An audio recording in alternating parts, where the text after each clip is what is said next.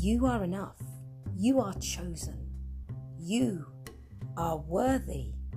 You are precious. You are important.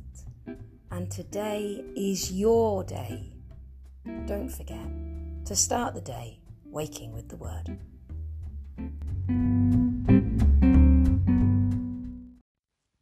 Good morning.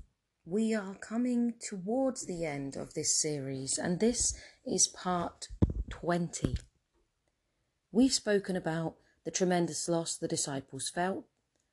We've said that the biggest part of that loss perhaps was realizing that their dreams, that their ambitions, that their expectations were not going to come about. Jesus came into their lives and they wholeheartedly followed him, some of them. In following him, they tried to put in what they thought would work, what they thought was best. We see a picture of a man who is the Rabboni, who is teaching. They are following. He shows them, shall we say, how to do miracles, sends them out, tells them miracles will happen, it happens. But we also see a friendship group. We see John leaning on Jesus's breast. We see Peter trying to discuss with Jesus what is best. We see Judas expressing that when the lady poured the perfume over Jesus's feet, it was a waste. These men, and there would have been women, were not made to control themselves under Jesus's mighty hand of leadership. It's almost like they were a band of brothers together. But Jesus was the leader. Jesus was the wise one. And he loved them all. He washed their feet. He inspired them. He cared for them, and he cared for their families. And we see this in the fact that he goes into Peter's house and he heals Peter's mother-in-law. They had tremendous commitment to Jesus. But this commitment was born not just out of duty, it was born out of love, but it was born also out of expectation. They expected him to do something. They thought he was the Messiah. They perhaps felt he was building an army.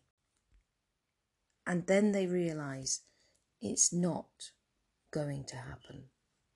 It's not going to be the way they thought or the way they wanted. And it's also not going to be what they thought nor what they wanted. And perhaps they will have felt it was a waste. What a waste. What a load of froth and bubble. They built up these big expectations, even of their people, of the nation. The nation saw dead people rising. They saw sick people being healed. They saw the religious people who are keeping the ordinary people in captivity being told off, being warned. They saw Jesus standing up powerfully with his words. And then they saw him killed and murdered and dead. Disappointment. And yet he promised the kingdom of heaven. Despair, perhaps, and yet he'd promised the kingdom of heaven. They believed he was the Messiah, the one coming to save them, and yet they saw him murdered. In that place is where I said they met the angels. But the angels came with the message, he is not here.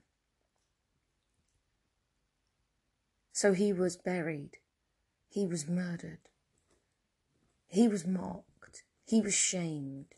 He was utterly destroyed in human terms. And then, even his body is not there. Even their plans to look after him in death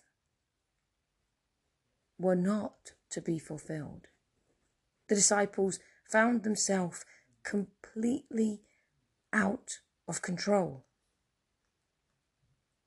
We have suffered lockdown in the UK, and I know many of you have in America and all around the world. Plans that we had made have come to nothing.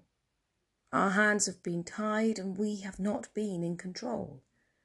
And for many of us, we may have felt a terrible sense of being out of control. If you already knew the one that is in control, and if you already had a very firm relationship with him, this will have been slightly easier for you, and perhaps immensely easier for you. That will be dependent upon your stability in your walk with him. And I'm not saying that to put anyone down. I'm saying it because it's the truth. I'm saying it in the hope that we may all continue to grow in our relationship with him. That we may all get the desire that the disciples got through this experience in the end. To know God, to be filled with a greater power, to be filled with the one who is the rock, with the one who makes the plans, with the one who is sure and firm. After he had risen and after they had seen him, you would think that that would be the answer, that meeting Jesus again, that seeing him again would be what they needed. But actually, Jesus gives them a message. The message is wait. They had suffered terrible disappointment. They had suffered terrible lack of control. They had suffered terrible shame, terrible loss.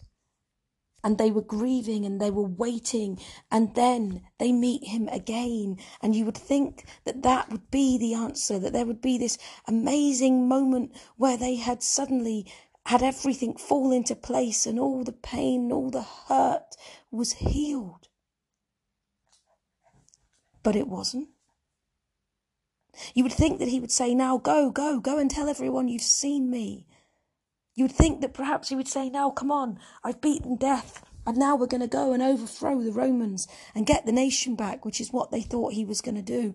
But instead, the word that comes to them may have seemed exceedingly disappointing. Because it is wait.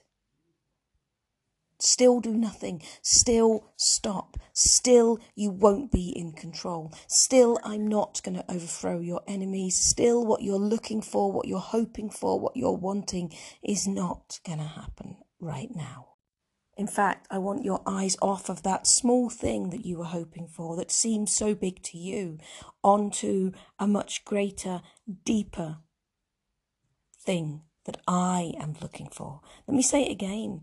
God was saying, I want your eyes off of that small thing that you were looking for, that you thought was going to happen, onto a much greater thing that I want to happen. And let me say it one more time.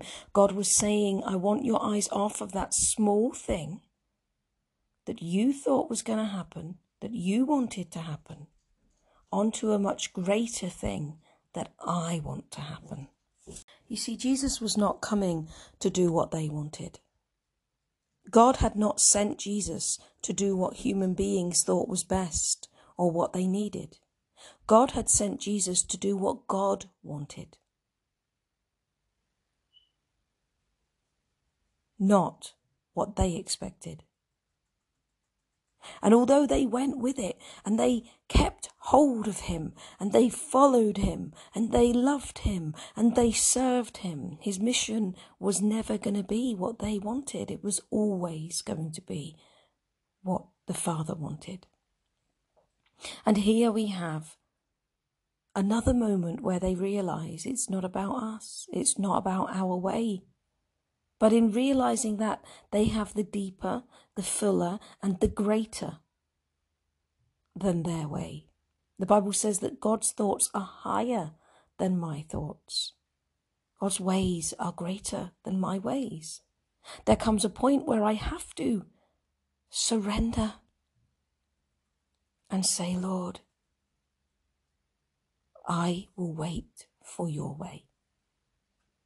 I will listen for your words. I will accept that you always know greater, know better than me, and you are in control. The most incredible thing is that he is mine and I am his. That he will be yours and is yours and you are his. And so, in him knowing greater, in him knowing better, he will and can know greater for you and better for you. But when we're always looking, always searching, always waiting, always expecting, always hoping that which we feel or felt he should do or would do, then we don't wait for just what he is going to do, can do, and wants to do with us, with our assistance, with our involvement. So Peter, Mary, John, Mary the mother of Jesus, Thomas, in fact even poor dear Judas, had learnt that they were part of something greater and that they can have a part in it as Judas did, or be part of it as Peter became. I want to be part of it. I don't want a part in the things that God does. I want to be part of the things that God does. And part of being part of the things that he does is realizing that I am part of his glory. This is why it is so tremendously sad and disappointing and damaging when one person disparages another person, or when you look at your child and you put them down, or when you tell any people group they cannot know God, or when you pinpoint other people's sin and you judge them and mock them and things like that. When you estrange them and cast them out, it damages the very core of their being, because they were made to be part of the glory of God, and so were you. Not one person is greater or bigger than another. We are all part of his glory. That's what makes us glorious. And what we should be teaching everybody is that they are glorious, wonderfully, beautifully, fabulously made. Whoever they are and whatever you think, he made them part of his glory. And that's the basis. That's the beginning for a dynamic relationship with God. If you want to encourage someone in the Lord, stop and don't put them down. Don't tell them they can't know him, because whoever they are, they can. Don't pinpoint what you think is wrong in them, because you're not God. But start telling them how fabulous they are. Start telling them how wonderful they are. Start telling them how gloriously made they are. And don't say you're gloriously made, but you're just gloriously made, no matter what. It's a fact. You're part of God's glory.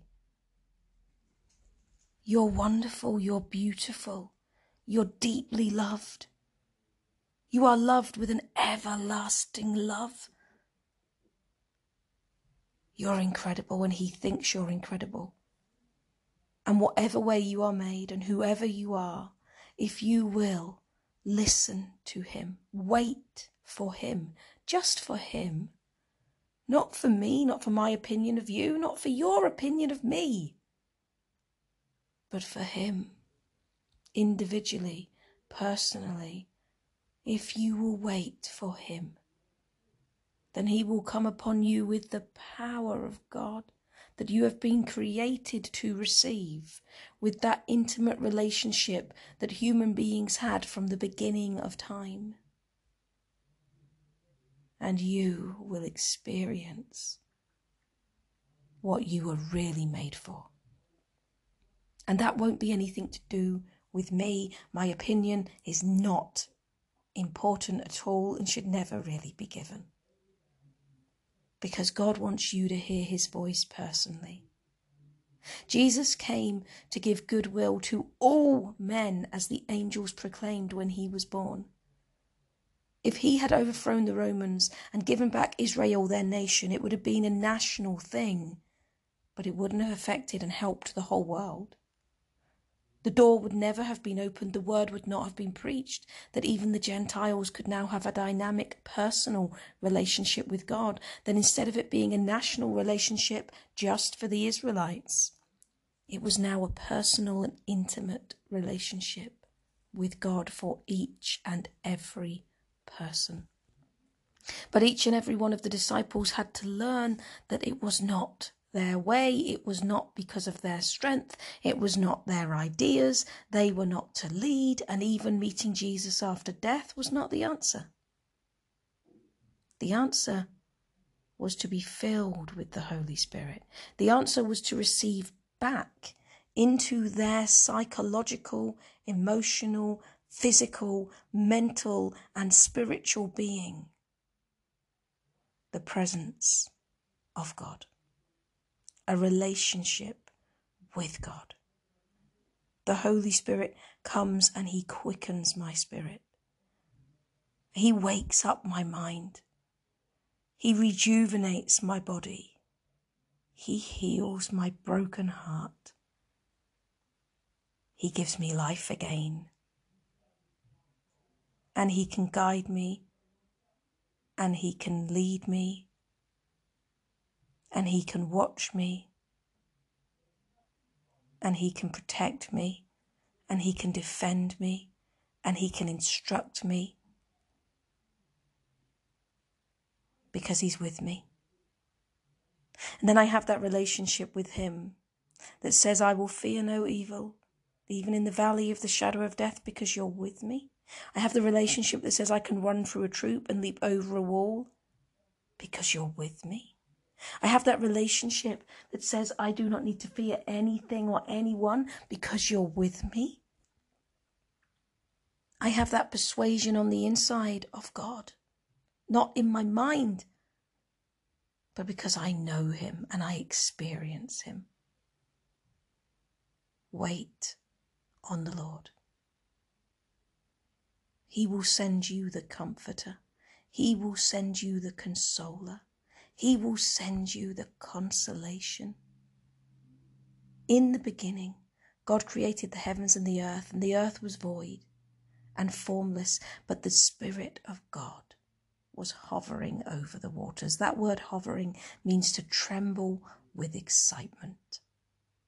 He was trembling with excitement over what he was creating and what was going to be. And it's that same Spirit of God that comes to live inside of me, because he is so excited that he made me. He is so excited about who I am. He is so excited about having a relationship with me. He is so excited about who he will be in my life and what he will do.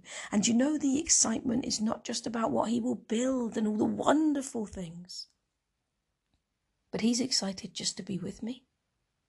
He's excited just to live out every day with me. He's excited to be intimately connected to me. That was the reason Jesus came. That was the promise he gave when he left. You will become witnesses when the Holy Spirit comes upon you. You will be a witness, not say a witness, not explain a witness, not live out a witness. You will be a witness, because you will experience the power of the living God. And to experience that power, you must come away with him inside yourself.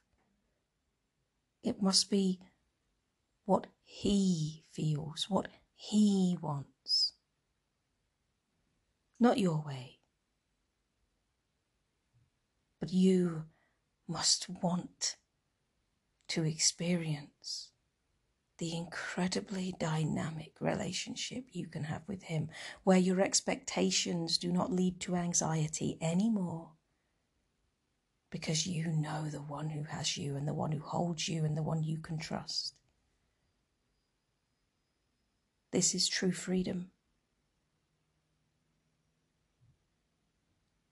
Wait on the Lord. Be filled with the Holy Spirit. Receive the peace of God.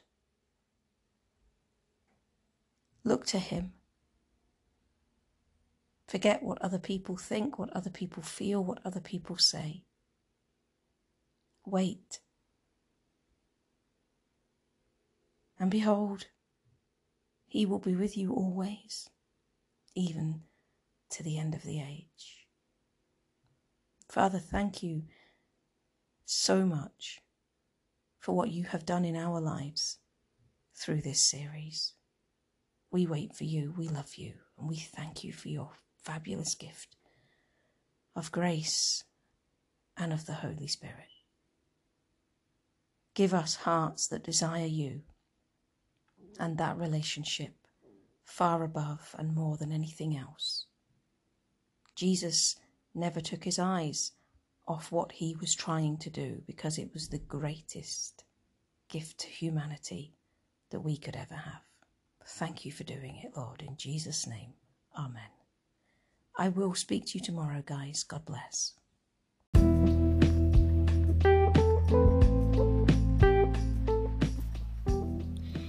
If you would like to support our work, you can find details at info@comebacktogod.org.